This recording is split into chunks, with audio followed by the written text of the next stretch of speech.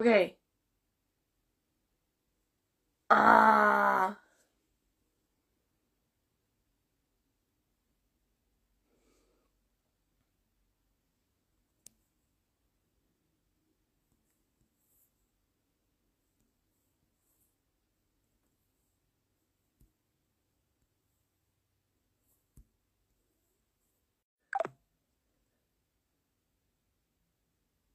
Oh, am I still in alive? Oh, like I'm still in alive.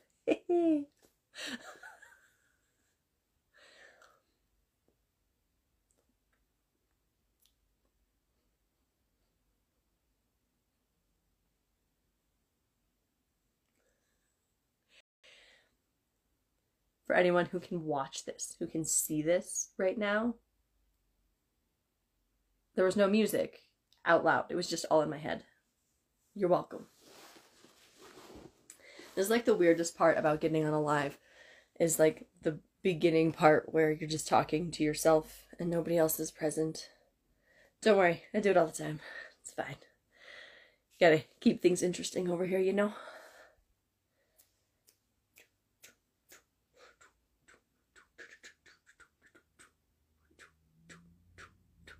I always wanted to be a drummer.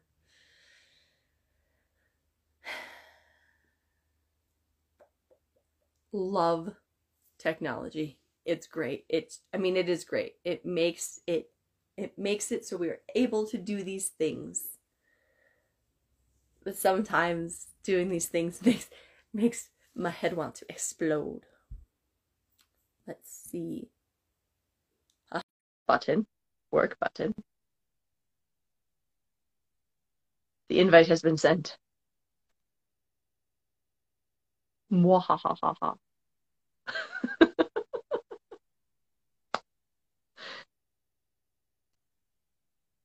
So I sent you the invite. Hopefully you got it. We'll see.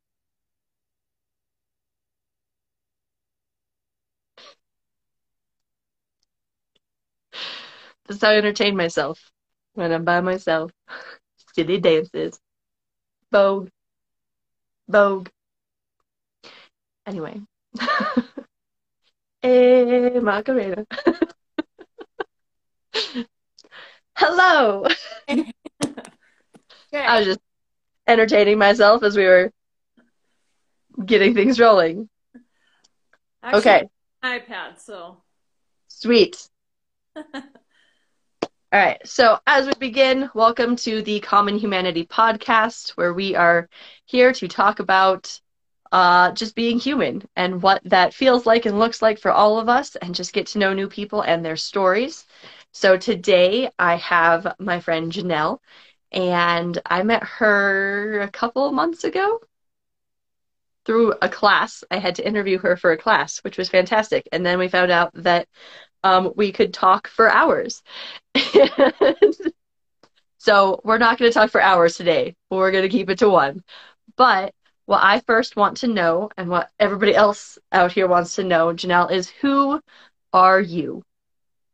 So I own Arena Training Institute, which is a boxing and jiu-jitsu gym here in Cheyenne, and also run a nonprofit called Ringside Sports that really helps support kids in our local community be able to participate in sports, whether it's through grants or providing gear. We're tackling some issues in our culture in Cheyenne and really trying to fight for the kids to make sure it's a good experience. So that's what I currently do. My background is in the military. I was in the Air Force for 7 years, right out of high school, and I was a cop for a couple of those, and then I went on to be a drill sergeant, which is kind of where I learned to just have that love for discipline and consistency and all the things that I really take into the boxing gym today. I love that. That's beautiful. What do you think? So you mentioned discipline, but outside of discipline, what do you think served you the most in the military? Well, I think for me, being in the military right at 18, I was really wanting independence and Mhm. to be able to provide for myself. And so having a structure that helped me do that on my own and, mentorship which is, the same things that we really see that sports provide today too, is the mentorship, the teamwork, the community, just learning the character disciplines that really can take us far in life are all really the things that I think I learned in the military that, I mean, I see opportunities in society all over, especially for our kids in sports. So if there was one thing that you would say, because we're like right now we're talking youth sports technically, because we're talking kids. Um, adult beer league sports are a whole different thing. Not entirely, but most of this we should have learned by now. But what do you think kids, what are the best lessons that sports teach? I mean, I think you have to put respect right up on the top of the list. We're becoming a society that, wants people to express themselves independently, which is great, but without respect, none of that really matters because respect requires a humbleness, a Hmm. willingness to learn, a willingness to listen, a willingness to not be right all the time, which gives people confidence in just that process of being able to learn. And so, really, I do think that respect is right up there. When we can teach our kids how to respect a coach that maybe they don't agree with, maybe they don't like, maybe that they don't mesh with well, but first and foremost, they're always showing respect. It just teaches that kid some incredible strength that can really translate into all other things they do in life, especially as they become adults working in a job that maybe their boss, they don't like their boss, but they know how to respect that person. And so I think, really we're getting away from feeling like we should respect each other and demanding like, the that people should earn our respect. And I think our respect is something that a strong individual can do to anybody and to everybody, even if they disagree with them or they don't see eye to eye, they can respect that person. And so I think if we could all work on a little bit of respect for each other, it'd go a long ways. I think that's so true. I was definitely raised in a family where like my grandfather was like, I'm your elder and you will respect me. And I'm like, well, one, respect goes both ways. And like I'm the type of person where there's like a base level of respect that everybody gets. And then like from that base level, there are people who have definitely lost some of my respect, and then other people who have gained substantially more respect. But generally, if you are a living human being, you get the base level of respect no matter what. Like unless you have horribly wronged me, but those most of those people I just keep out of my life so that I don't have to go into that disrespectful. I don't like being disrespectful, so I try to avoid things that make me feel like I need to be. That makes sense. So I Yeah. agree with you 100%.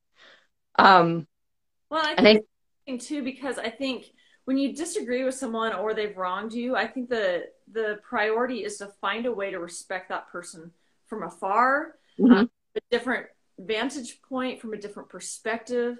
The people that I've had issues with, I try not to tend to carry those hard feelings towards them because I always want to respect people. I've never walked a mile in their shoe. And so I try to remember that. But then respect doesn't look like being a doormat either. Right. Respect looks like, finding a different way to have a relationship. And sometimes it means being very far away from that person too. So, Yeah. I think in my instances, it was a matter of respecting myself over respecting somebody else, and that's where the distance came from. But um, so respect is a big one for sure. And I know, like, one of my favorite coaches growing up, I played competitive softball, and she said, like, and it was back when there were only two competitive teams, and our team had, well, and there was two high schools. So there were girls from East and there were girls from Central, and were arch nemesis, whatever. And she would like anytime, and it's a girls, right? So in girls, there's usually a little bit more drama on girls sports teams. Um, but she would remind us on a regular basis, you don't have to like each other, but you will respect each other. Like outside of the field, you guys can be enemies. You guys don't have to be friends, but I don't care what happened at school. I don't care what happened in basketball last season. When you step on this field, you're a team and you will be a team together and you will work together. And if you can't do that, then you don't get to be part of the team because that's one of the things that I think that sports teaches really well is that you do have to be able to put aside your differences to work as a collective because most sports are team sports. Like even if you look at like even if you're doing like track and field and swimming, you have your one event or your couple events that's all you do, but at the end of the day the overall score is still a team score. So all of those things get put together. So I very much agree. Respect is the name of the game. What are what is your experience with sports in your life?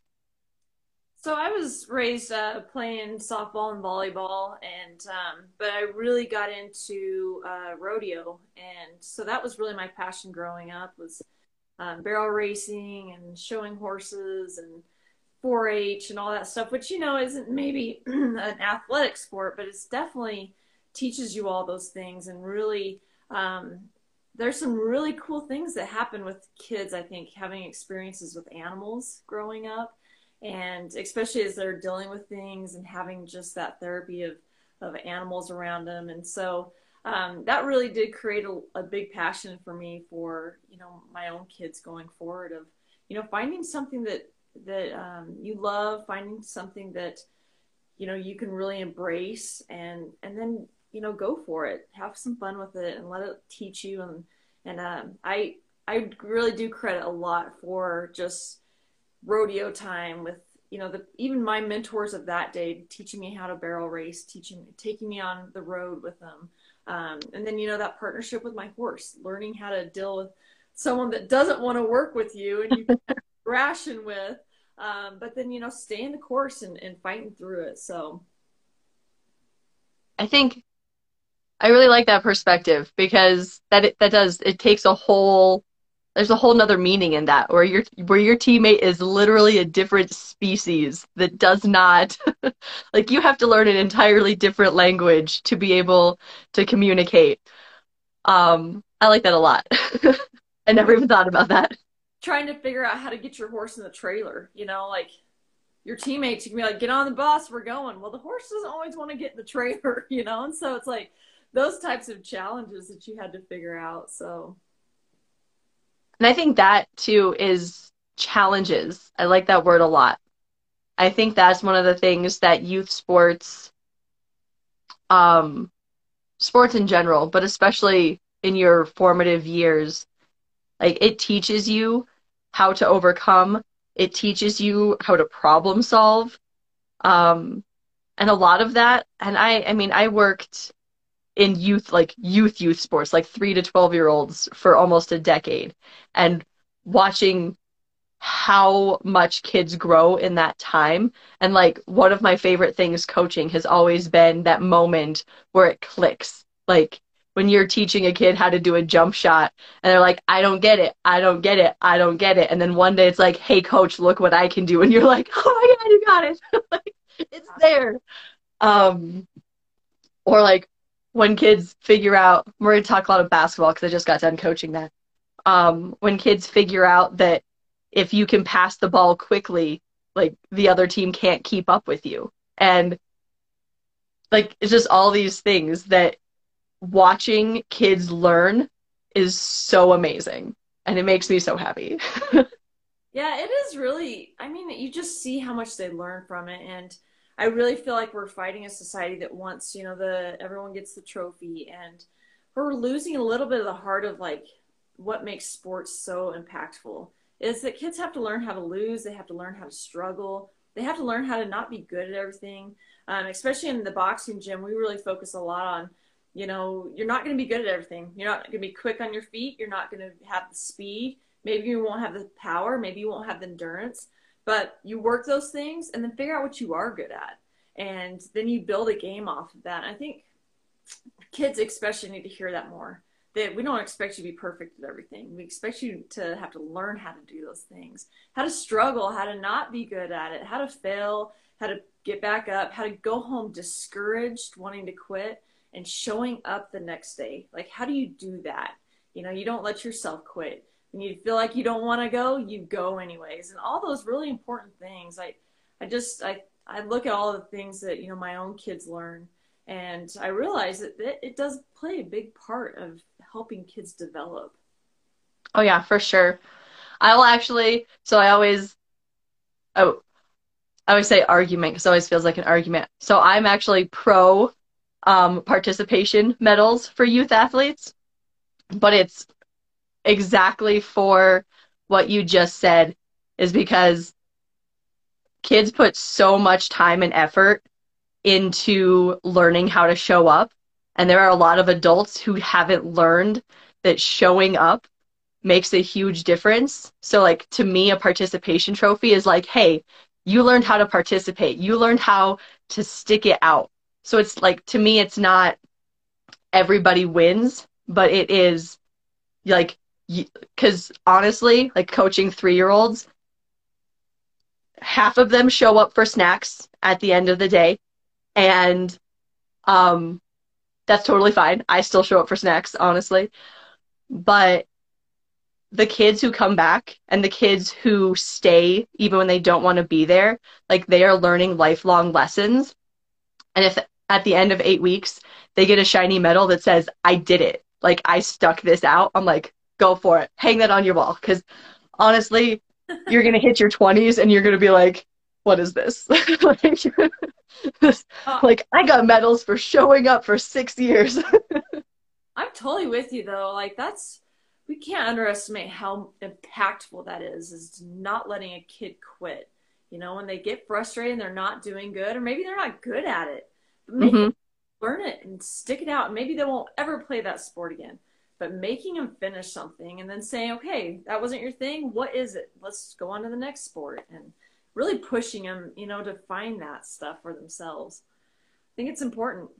And I think um, I don't want to rag on parents because being a parent is terribly hard, but especially when you're talking like little kids, like the little kids aren't the ones making the decisions. The parents are.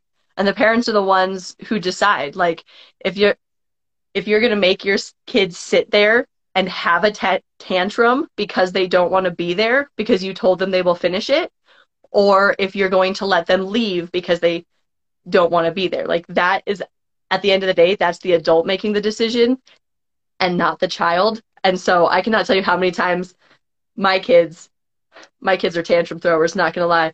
And I'm definitely that mom. Like, I'm not the mom who would like take my kid out of the grocery store while they're throwing a tantrum. I'm the kid who would like throw him over my shoulder and let him kick and scream while I'm shopping, because I'm like, I have things to do. You don't get to interrupt my life because you're feeling feelings. Feel your feelings. That's fine. Life has to continue, because that's like one of the hardest life lessons, I think, is that you have to feel all of your stuff, but you can't let it stop your forward progression.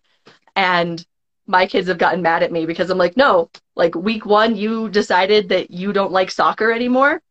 Too bad. You asked to play soccer. So you have 7 more weeks. Congratulations.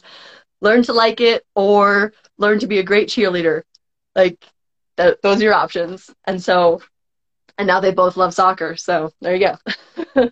Yeah, sometimes it just takes a little bit of convincing. And I think that's one of the things that I really gained in the military at such a young age was just the consistency that the military offers. You're going to fail, you're going to mess some things up, you're going to make some mistakes, but the thing that the military offers is the next day you're going to show back up and you're going to get mentored on it, and you're going Mhm. to a leader that can help you figure it out, and they're not going to let you give up. You just can't give up in the military. And so, when you see that translated into sports and a good coach that can tell a kid, you know what, yeah, you're not the star player, but you're going to show up tomorrow and we're going to fix those things that you made a mistake on, and you have a safe place to grow. I think, man, that's so important for kids, just to know that they can make those mistakes and press through. And even, at school, having a teacher that can say, yeah, this isn't your strong suit, but what can we do to continue to improve this? Right. And I think that's a huge thing, is you making persistent improvements on the things that you struggle with, but also being able to highlight the things that you're good at. Because there are some people who will go with athletically are not the most skilled people, but they might bring the best energy to the team. And without their energy, the team would not be as good. Like, and that matters. I cannot tell you like how many times when like college recruits would come to our softball games, they're like, I don't care what your batting average is. I don't care how good you are. If you suck the fun out of the game and if you don't have a high enough energy, I don't want you on my team, because it doesn't matter how good you are as an individual player. When it comes to a team sport, you have to be able to keep your heads up when it gets tough, because like I remember always training with like the football team, and they'd always say fourth quarter. Like fourth quarter is what matters. It does not matter how bad you played the first three quarters if you can pick it up in the fourth quarter. How many Super Bowls have we seen in the most recent years where that's exactly like the people who persisted through the very last second of the game come out with Super Bowl rings and or national championships or whatever, because they're the ones who are like, no, we're not done. Like it's not over till the fat lady sings. So I think that's one of the best things that sports teaches us is persistence. And it's the hardest thing to learn is getting up after you fall. I know I didn't learn it until like my mid-20s, and I've been playing competitive sports since like fifth grade. So it's a hard lesson to learn. Yep. um, so we have some other things in common as well. I transition a little bit because I like to tangent because that's how my brain works. Um, and I know that you also wrote a book, and are you willing to share a little bit about that experience as well? Yeah, absolutely. So the book is called Dearly Loved Exile, and it's kind of a story. Well, it's my story, and really how I walked through a tragedy that I faced about 15 years ago. So 15 years ago, we lived in San Antonio, and I was headed to take some college finals. I had just recently gotten out of the military, and so um, that was just a regular morning. Headed on the interstate, 10:50 in the morning, and a man ran out on the interstate in front of me. They assumed that he was probably committing suicide, but I hit him and he was instantly killed. And so, getting out of the military, I had a 5 week old baby at the time, and it just tragically, drastically changed the trajectory of my life. At that point, I was finishing up my bachelor's in criminal justice, and I wanted to go on and do law enforcement. And it really rattled my whole life and changed really, who I was. And I had to take a moment and go, man, like, how do I continue to live through this? And definitely, the book is written about how my life really lined up with some of the lessons that we see through the Old Testament, and how, having faith and purpose really pulled the people of the Old Testament through, which is how I really got through that and found just some answers that I was looking for, of the why me, why would this happen to me? And so, but it really did change everything. I had to say, like, who am I, and what is going to make me happy in my life? And, in that search, it really did pull me into boxing, a sport that, you can find where the toughest individuals facing down an opponent that wants to knock you out. How does someone find that kind of strength? And that's really what I was searching for, I think, through that whole journey of healing, is I had to ask, you know, what makes strength and what Hmm. is true strength. I mean, people can say how strong they are. They can, you know, show off, but really like the people that are living big, strong lives, what's the common denominator? And it's, you know, it really does boil down to like purpose. And in that whole situation, that's what it gave me was purpose. What I realized going through that tragedy was that there's people in this world that are going through such hard times that they're willing to in their life in really crazy, scary ways. And that happens every day. There's someone out there right now that's contemplating jumping in front of, you know, a 5-lane interstate through downtown San Antonio because situations are so hard. And, you know, how can I live my life to help those people, but then also to live my life bigger in honor of that man, because I still don't understand the circumstances that he was facing. I don't understand exactly what was happening. But what I do know is that I can actually live bigger for him, and knowing that if I can help someone in the future or be an encouragement or provide a path of finding strength for somebody in the future, then it makes purpose in my life. It brings purpose to me. And so that's really kind of you know, what's brought me on this path of boxing and jujitsu, and now a nonprofit that helps with sports. And I can look at it all and say it's because of this man. Without him in my life, I'd probably be, you know, doing law enforcement. And he changed everything about me. And I don't know much about him, but I'm still living big for him. And May 9th is the anniversary. It'll be 15 years next month, a couple weeks from now. And it's always, you know, a special time for me because he changed me for the better, and I don't know much about him, but so that's kind of what the book's about. And hopefully, you know, it can continue to help people understand, you know, those really hard questions when you go through hard things of why me? And if there is a God, why would he pick me to be in this position? And those are the answers that I found and I wrote about. So That's lovely. I look forward to reading it. It is on my to read list. And I think the lessons from that is also fantastic because as humans we have a greater purpose. And everybody's purpose is going to be different because we are different human beings.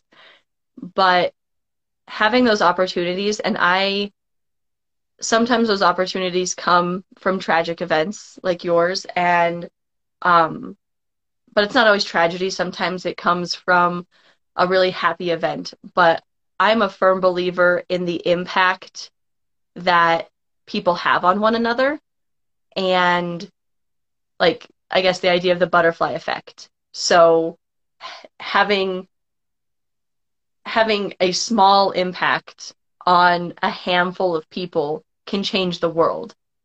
And I think, first of all, that I am grateful for that man and for who he was and for what led him to have that interaction with you, even though it was not a great event, because I have met you now and who you are now is a fantastic person who brings a lot to the world. And if that is the thing that needed to happen for that change to occur, um, though we can still grieve it, and we can still hold that space for the sad and the tragic part of that, and um, the loss of life, but also, like you said, looking at the amount of life that has come from it is also very beautiful. And I think, um, I mean, I'm not a believer, but if I'm proven wrong, um, if if that man is up in heaven somewhere and he's looking down, he can be like, I did good, because he can see that all of the good is happening because of him. And yeah, just that idea that the smallest occurrences in your life can make a huge difference. yeah, I really feel like there's this weird thing that happens from tragedy, and I call it like the miracle of the tragedy. And Hmm. if I could go back, I would never wish it upon myself. I would never wish it upon my family. But seeing the good that has come from it feels just like it's a miracle. I can't explain some of the things that I've seen. And it's come from this like horrendous thing that was the worst day of my life. And yet you see like beauty coming from it. And so it does feel like to me it's a miracle that nobody can explain. And so when I see people going through other tragedies, you know, you have to just know like as they walk through it and they grieve it and they heal from it, there is going to be beauty that comes from it, and it's going to change this world, and it's going to be a miracle to everyone that watches and to everyone that knows what they walked through. And you know, timing is their own, but I think those things really can change the world, and it's a miracle that, you know, it comes from tragedy often. Yeah. And I think so on a nerdy brain side of things, so there's most people have heard of post-traumatic stress. But there's the other side of that, which is post-traumatic growth. So, and you can do both. And sometimes, unfortunately, for people like me who go to therapy a lot, it takes a long time to work through things. But finding those, finding the beauty and finding the growth and finding the healing. Like sometimes some people are able to, like, when a bad thing happens, they instantly find the opportunities in it.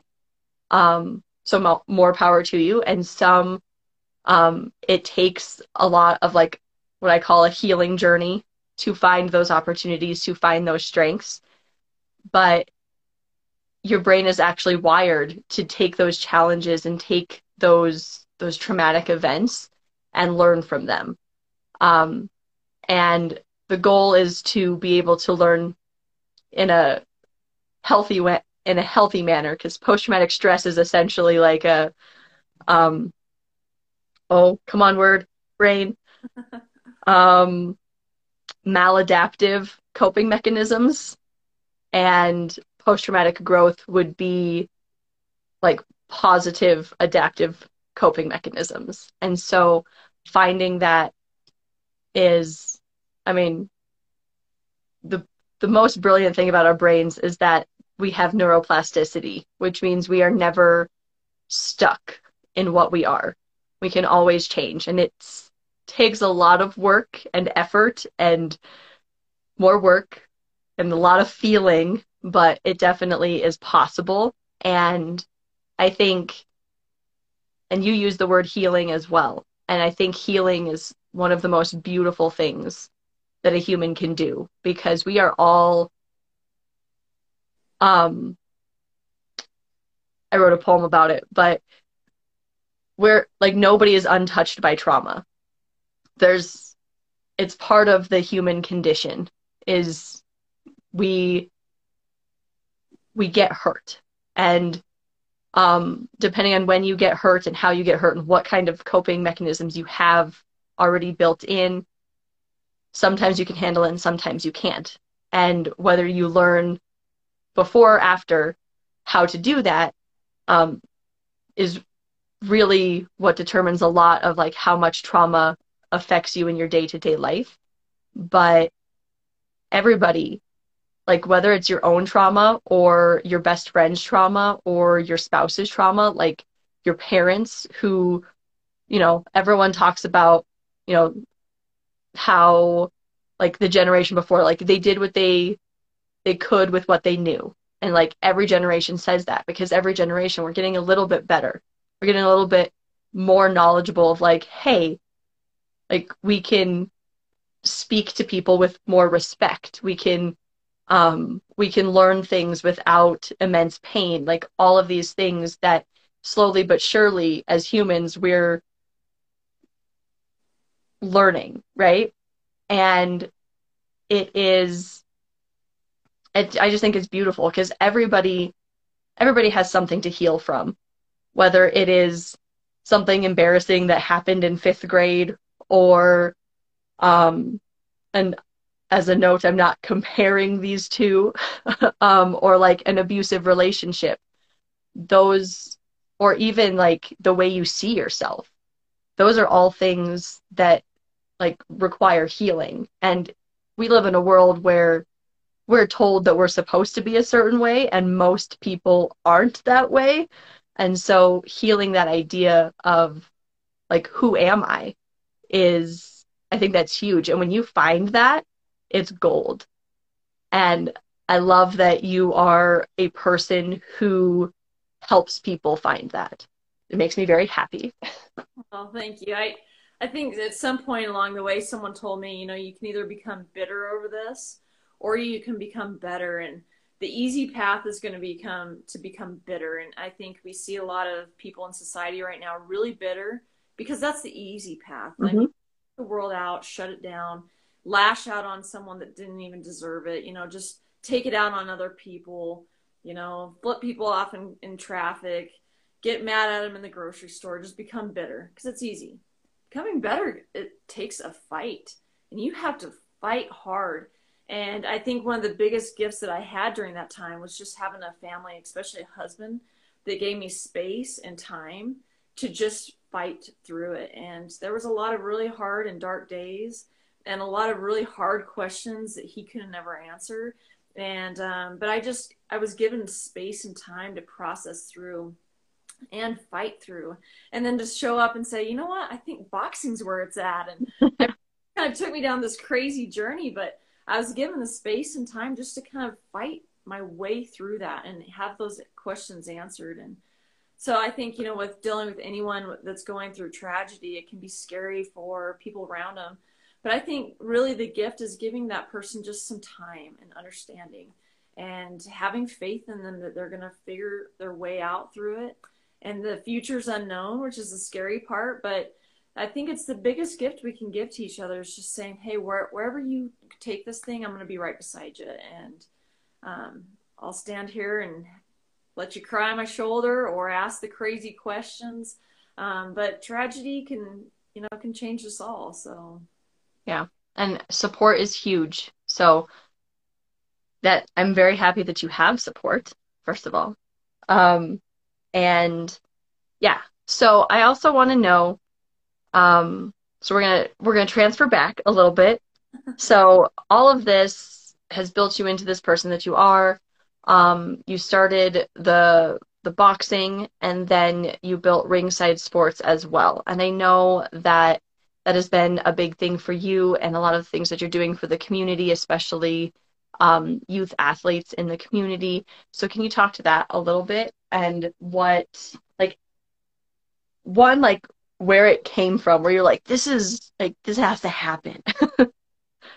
well, with the boxing stuff, we had moved here from Montana, and so I was looking around, and there wasn't, you know, a group of women to box with here, and so I'm like, well, what if we just started a little group, and so started with about 19 girls, and then it just kind of grew over the next couple of years, and we eventually got into like a co-ed boxing, and just, I mean, it's been 7 years now, and it's been so amazing just to see the people come through having the opportunity to train a lot of people. And even if boxing wasn't their thing and they moved on, I mean, there's not been one person that has been in that gym that hasn't changed me in some way, just learning from them.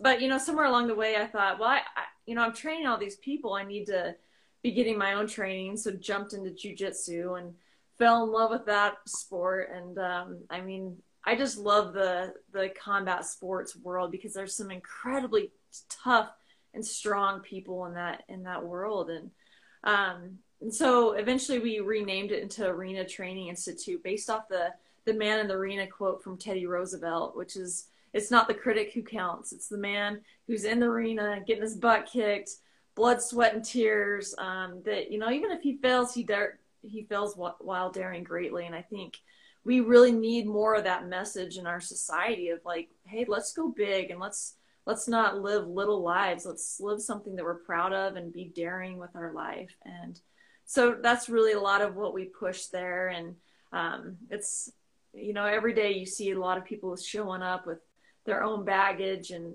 fighting through. And so it's been a pretty cool journey. And then, just having strength in that gym and people that care about our community, we realized that there was a big need for the kids in the community. And really one of our latest concerns is just the youth suicide rates that are happening in Laramie County, especially right now.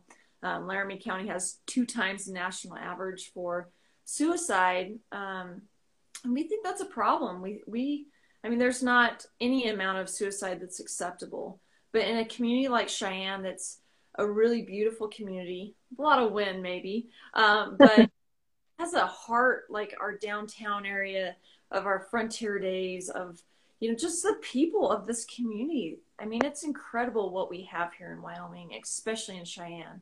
And to have a 2 times national average of suicide, something's happening that we really have to fight back. And for our kids, especially, saying there's 0 suicides, it's the only acceptable rate we'll accept. And I think as adults and parents and as a community, we need to work on coming together more and saying, this isn't okay. How do we join resources and start fighting back as a team? And what we're finding, I think, is a lot of organizations within Cheyenne are fighting their battles on their own and together. Our schools are being attacked by parents, and those are 2 organizations and 2 groups that need to be working together, our schools and our parents. And we need to build these bridges of trust back and start listening and cooperating and respecting each other more than anything. And so really Ringside is, just hoping that we can be a voice for that, a voice for the kids first and foremost, that can stand up and fight for them, because there is a lot on the line right now with our suicide rates. And more than ever right now, a good sports program that doesn't necessarily win, but has a good coach that cares and fights for a kid and cares about the kid that's quiet or struggling or under-resourced, that shows up in tennis shoes instead of cleats. I mean, those coaches that are our first line defense with our kids on teams, that can work with a parent, that can work with the school, that's where we're going to start winning with our kids. I agree. As someone who mostly grew up here, suicide has impacted me a lot. They're not all from Cheyenne, but most of them are. But I have lost 17 friends to suicide.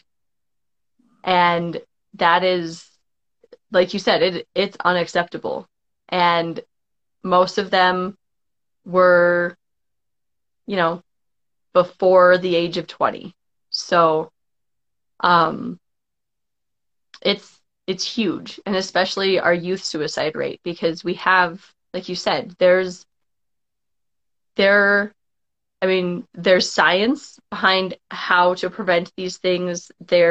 We know what to do. We have to figure out how to do it and do it effectively. And there are people who are trying, but like you said, we need to come together as a community and work together for that greater good of saving our kids. And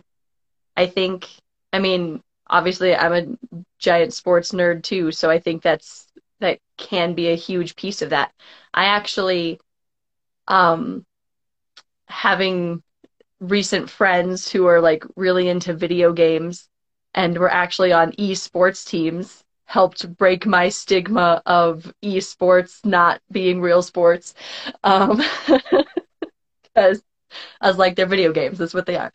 But I think there's a huge opportunity there, actually, because you can start to reach the kids who aren't, I don't want to say athletically gifted, but like physical activity is not everybody's strong suit. And one of the things I learned from these friends is that to be competitive in esports, you still have to train physically. Like they actually still go through like weight training programs and things like that, because they still have to keep their mind sharp and their body sharp and all of that stuff, which really helped me not dislike it as much because I'm a, fitness freak.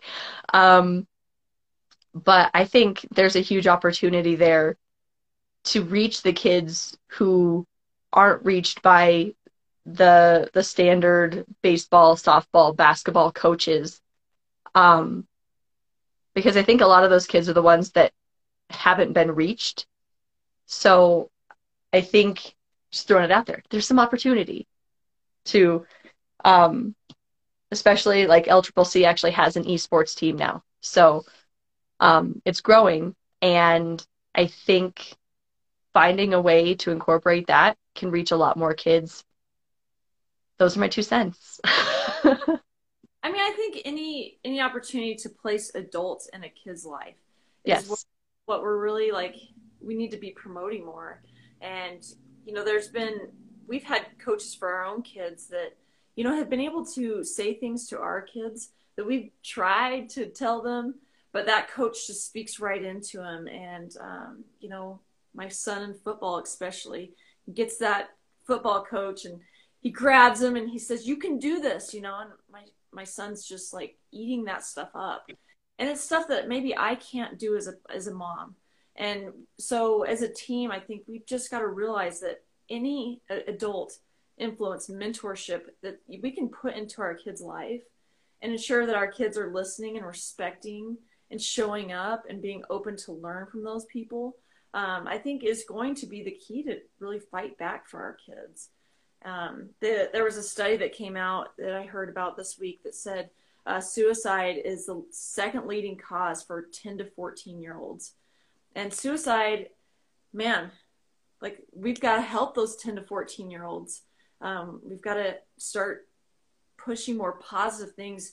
And I think the pandemic has really shifted a lot of attention into restrictions and quarantines and how to navigate these tricky times. And it's really complicated, coaching jobs and administrators' jobs because they're wading through this really crazy world. And Mm-hmm. I think we're seeing the effects on our kids that we need this team. Coaches have never been more important. Administrators have never been more important. Parents have never been more important. And it's not about winning. It's about mentorship and giving these kids a community. And Cheyenne offers the best, I think. And so when we start building up our sports programs, we've got 3 incredible schools in Cheyenne. We start making all 3 of those better. All 3 of them are going to thrive more. And there's no reason why Cheyenne can't be put on the map in Wyoming as having the best sports in their school district. And I think when we can stop focusing on just one or the rivalries across the board and say we want all 3 the best, and we want to take 1, 2, 3 in the state in every sport, and start fighting back, because we know that's being on the kids team, of course, just Cheyenne kids. That it's not about a district; it's about Cheyenne kids and wanting the best for them. So that's really what Ringside is focusing on. And while it's suicide on one hand and sports on the other, I think those 2 things really do go hand in hand. I agree. And I would love to see, I love that you said, like, we want to make Cheyenne, like, I would love to see Cheyenne be a powerhouse.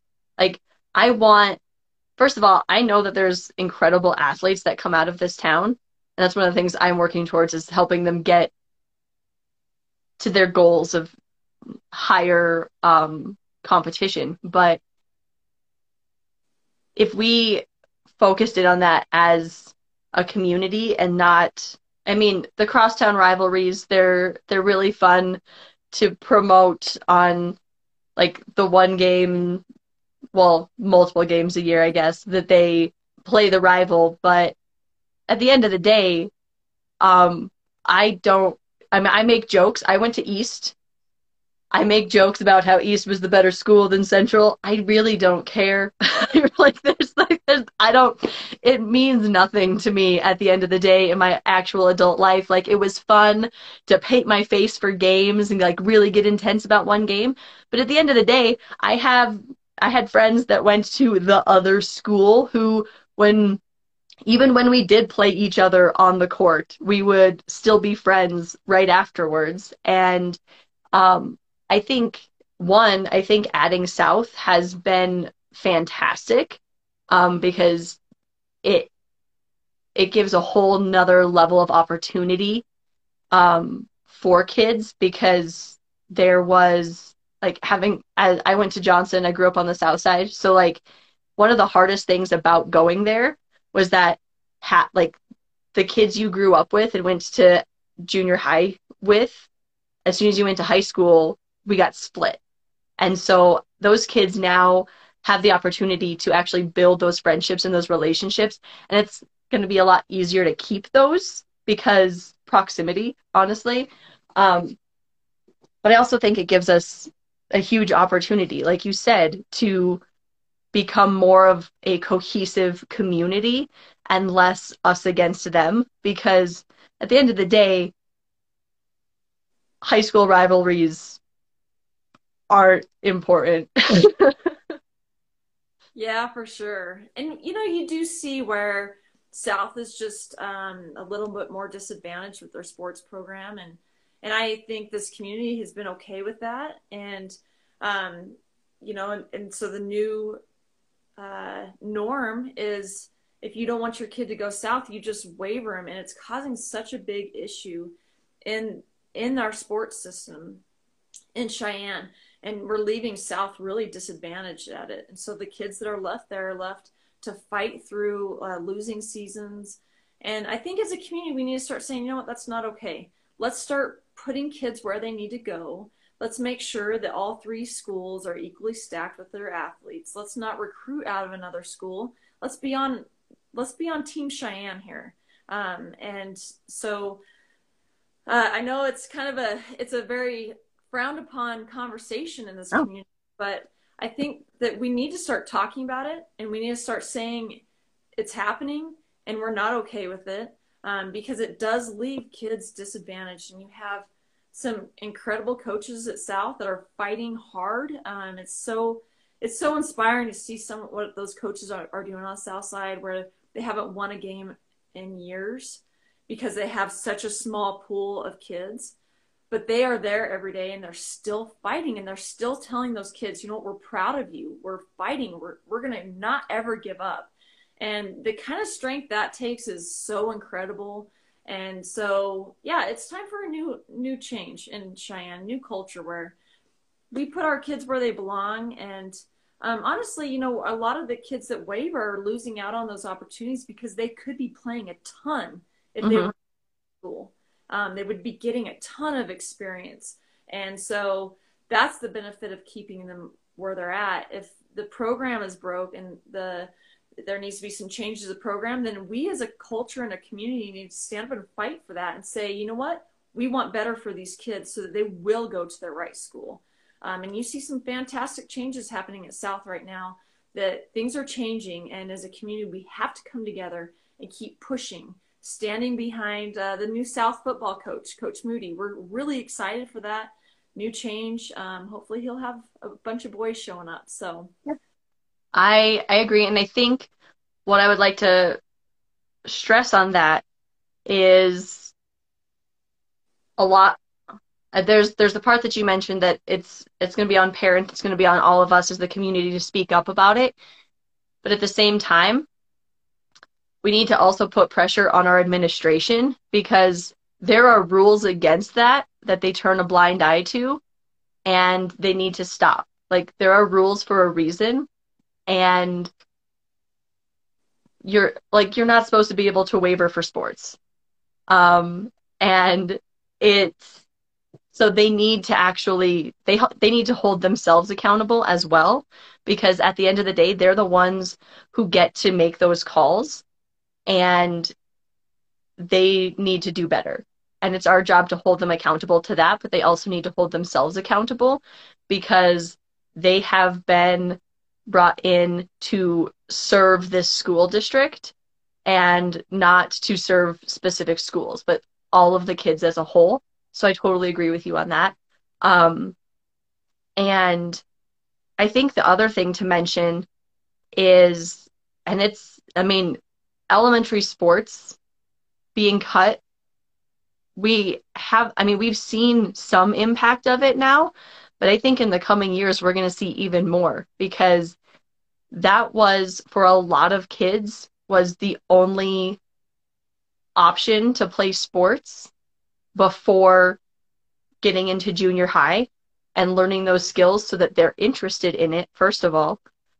Because studies show over and over again that kids lose interest in sports by junior high. And if they've never been exposed to it because we don't have programs for it anymore, then that leaves them at an even greater disadvantage. Because I know part of the struggle, I don't know, there's like no PC way to say this, but part of the struggle on the South Side is there's a lot of people with like lower socioeconomic standing. Like, and it's when you make less money, it is harder to pay for extracurriculars. And parents will do whatever they can for their kids, but sometimes sports isn't in the budget. Um, I know, like, it wasn't sports for me growing up, but it was like I wanted to be a drummer. And my mom was like, we don't have the money to pay for what we need to get you a drum. So I didn't get to be a drummer. And it still makes me sad. My little brother gets to be a drummer. So I play with his snare. But um, it's one of those things, like those opportunities, and we need to find ways to, as a community, create those opportunities for kids who whose parents might not be able to afford it, because we have now turned, with losing elementary sports, all sports in Cheyenne right now are privatized, which means they cost money, which means looking for sponsorships, which means that businesses need to step up and sponsor individual athletes, sponsor teams, and teams need to use that money and put it towards the kids. And that's one thing that I would definitely call for moving into this privatized sports arena. Um, it for our community to say, okay, we want this to be better, and we need to make sure the money is going towards kids who need it and not just kids who like already have the influence to get it. Because we have a lot of travel teams, we have a lot of competitive teams in town that are building, and that's fine. But part of that is including everyone who has the ability to play and not just the ability to pay. Absolutely. And I think as a community, we really just need to get involved with the things that are happening as well. There's things like the Cheyenne Volleyball League with Mm-hmm. Michael. There's, David Contreras over the City Rec Department is doing some really great work. There's, people across this town that are really fighting for our kids. And we need to really get involved and engage and support the things that are happening. If there's fundraisers, support those, because there's never been a greater time than right now to make sure that those kids are afforded the same opportunities to engage with sports. Because you're so right, when they cut the elementary sports, that was a hard one on those kids. And it was one of the reasons why we actually started Ringside Sports. Was we were taking our son to practice one day, and we stopped at the gas station and saw one of the parents there, and he was paying for gas and pennies. And so it really helped us see that the problem isn't always like registration fees or gear. Sometimes it's a single family home that can't get their kid to and from. And our society has said it's too big of a liability to help take the neighborhood kid to practice. It's too much of a liability, so we don't do that. So then that kid doesn't get there and back because he's in a single parent home. Or just the time to and from. Maybe they don't have a vehicle to get that kid to and from practice. There's a lot of obstacles that really stand in the way of these kids, that us as a community can start acting like a village and start taking care of each other and reaching out across the street and seeing what we Mm-hmm. can do. I 100% agree. Sorry, I'm like thinking, I'm like, oh man, big things, big things. Um, and so, and I'll also throw out, because you named David at the city and Michael with um, CVL. Even though it's still a pain point for me, the YMCA still has a good place in my heart. That was my baby for a long time, and I handed it off to somebody else. But there's still a lot of potential out there, and finding a way to work together, I think, is really where the key is, because we have a lot of great coaches in Cheyenne. I have worked with them for the last decade.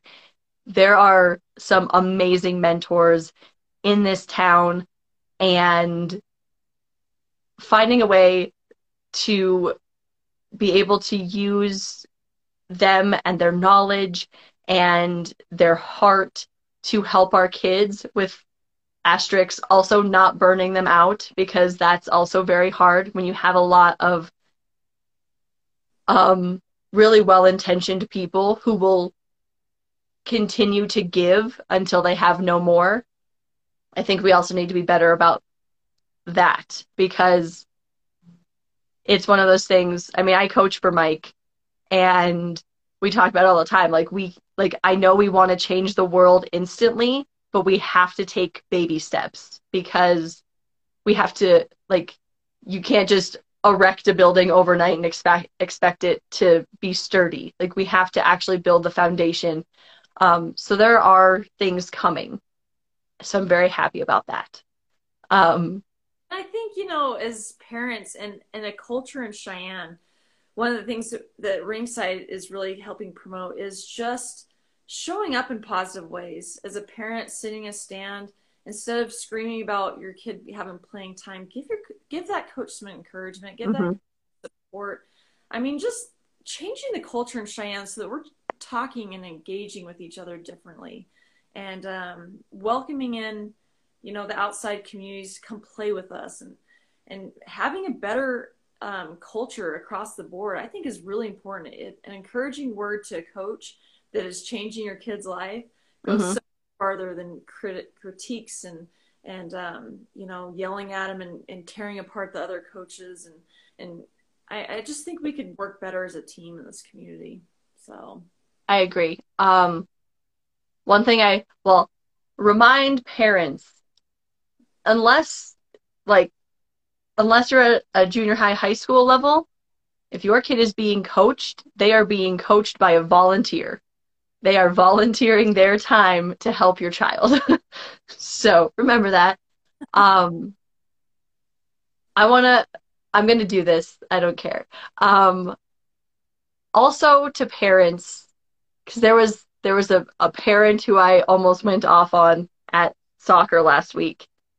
Um, because they were yelling at their child on the field that they were worthless. And I about went mama bear on this person. Um, the way you speak to your kids matters. It matters so much. And sports does not change that. Um, Also, just like scientifically based, you can't coach kids when they're on the field. Like, they're not going to learn anything by you screaming at them on the field. Like, talk to them afterwards. That's totally fine. But watching watching children play sports, especially for people who are athletic, can be very frustrating, because we want them to be where we know the sport can be, but they're not there yet. So also remembering that children still have learning and growing to do. And that doesn't matter if they are 5 or 8 or 12 or 18. All of those are still very much children, and they still have learning and growing to do. So allowing them to do that without bringing them down, because our job, whether it's as a parent, as a coach, as a community, is to build them into the best people they can be. And you will not do that by tearing them apart. Um, that does not mean there can't be constructive criticism. That's an entirely different thing. But that comes with actually building them. So I just wanted to throw that out there. Please speak kindly to your children. It matters. Okay, so we're moving into the last little bit of this where we get to do fun random questions. Um, So we each get 3 questions, and I want you to choose right or left. Right. Okay. I gotta start on this side. Sorry. Your first question. In conversations, what percentage of talking versus listening is about right? Cool. That's a tricky one. I would have to say, I mean, it's a 50-50. If you want a relationship with someone, you need to be able to listen to them, but you also have to engage. I see a lot in the boxing gym where people don't want to be seen either, and they don't want to have to give anything of themselves, and that doesn't work either. And so on both sides, being willing to be seen and heard, and then also to listen and observe, I think is a pretty good combination. When you're talking about coaching, it's probably going to change a little bit more, but for majority of relationships, I would say a good 50-50. I dig it. Oh man. Okay, so mine is name a couple of movies you like and why. Um, Lord of the Rings because friendship.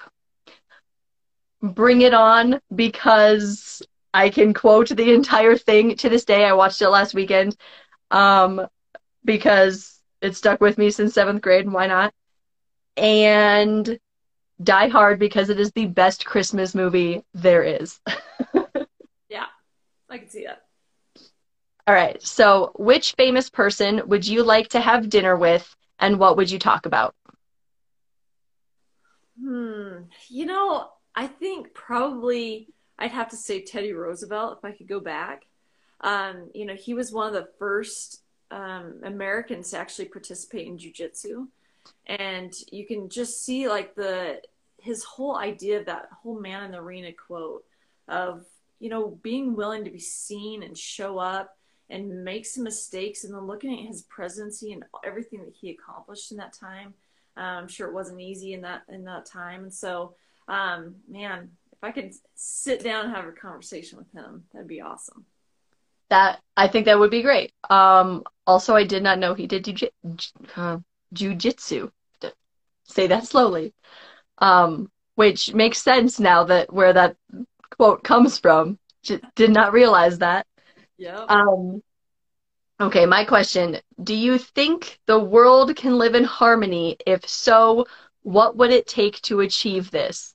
I literally had this conversation with my children last night because one of them said, my 8-year-old said to my 6-year-old, oh, there's never going to be peace, so you shouldn't even like think about it. I was like, it's possible. It is possible. It would take a lot of work, but it's possible. Um, so do I think we can live in harmony? Yes.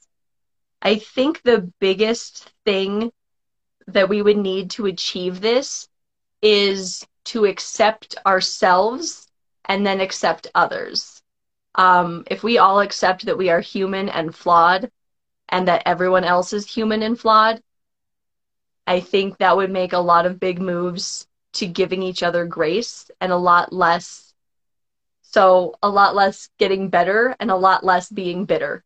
So, and I think honestly it starts with you. You have to accept yourself before you can show that same grace to others, which showing grace to yourself is probably the hardest thing you will ever do in your life. So, Absolutely. I like that. all right, your last question. I feel like yours are like way more in depth than mine today. What is one emotion of yours that you think you should express more or control better? I think I don't really show my struggle a lot. And so a lot of people don't get to see that part of me, and they think I don't have struggle, but my husband's always saying like you gotta tell people that more. I try to take it all on my own, and it's not a easy path, and it's not the right one to take. I mean, we're meant to be in community, I think, and so letting people in on that journey is important. I agree. I've been trying to do that a lot lately. And then I have to remind people, I'm like, I'm just sharing my struggle because I want people to know struggle exists and it's okay. So, yeah, I agree with your husband. Smart man. Um, And my last question is, what do you think happens to us when we die? Ooh, So good. my grim answer is I think we decompose and the circle of life and we turn into flowers and trees. Um, I have become more spiritual over the last year. Um, but I think really for me, I think our bodies decompose. But I think that's also I think, and this is kind of hard to explain, I think the world is built up of the energy of love. And I think everything is love. I think flowers are love. I think my dog is love. I think the interaction between the two of us is love. I think all of it is an energy all working towards not just humanity, but existence in general. I'm huge into nature. Um, I don't spend nearly enough time in it, but love it to pieces. And I think for me, what happens to us when we die is we pass on the energy that we've carried through life into what's coming next. So, yes, we decompose, but our our corpse is then going to become flowers and trees. And it's not like when I say it grimly, yeah, it's grim, but for me it's very beautiful, because your life turns into new life and it feeds the next generation. And I think that's something that is just I'm very grateful for. And then the actual like human energy that you bring to the world goes back to that butterfly effect. The energy that I pour out into the world and the people I talk to and impact, that's going to live on in them. And whether they know it or not, like when you meet people, you change people. Like you are not going to be the same person tomorrow as you were today because of somebody smiling at you on the street. And that can change your whole life. That brings us back to your story earlier. Like the smallest things can change you. And the energy that you put out into the world on a daily basis changes people every day. And they're going to carry that and they're going to change people. And I think that's what happens when you die, is that you live on through all of the experiences that you had and you just keep rippling on through the universe. I like Yep. it. Okay. So, Janelle, we're going to end with, is there anything that you want people to know about, promote, things that are coming up, ongoing things, anything like that? Yeah, for sure. So we've got with the Ringside Sports, we're kicking off our locker room, which is located in our downtown location. And that's a place where you can donate used gear, and then kids that need gear can come pick it up free of charge.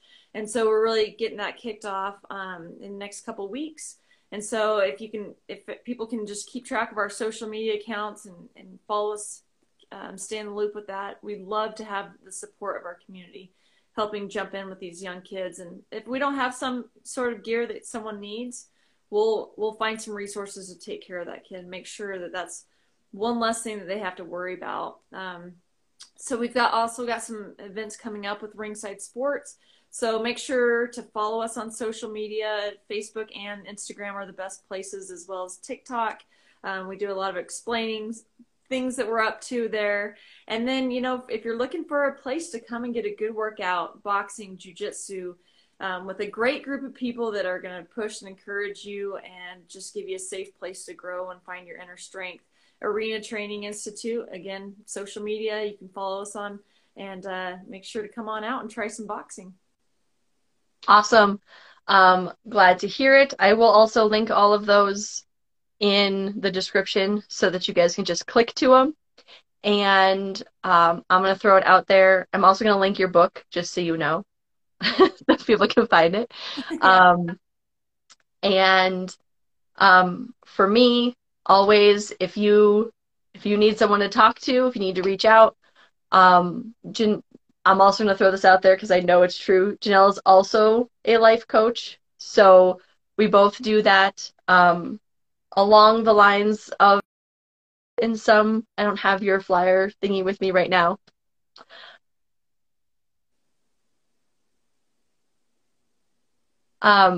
But yeah, if you need help figuring out your life, we got you. And also, you can find my book on Amazon. It is also going to be linked below, and it is the first in my 3-book series, a poetic journey through trauma and healing. So, thank you, Janelle, for joining me today, and I look forward to speaking to you again. Yeah, thank you so much. All right, you have a great day. You too. Bye.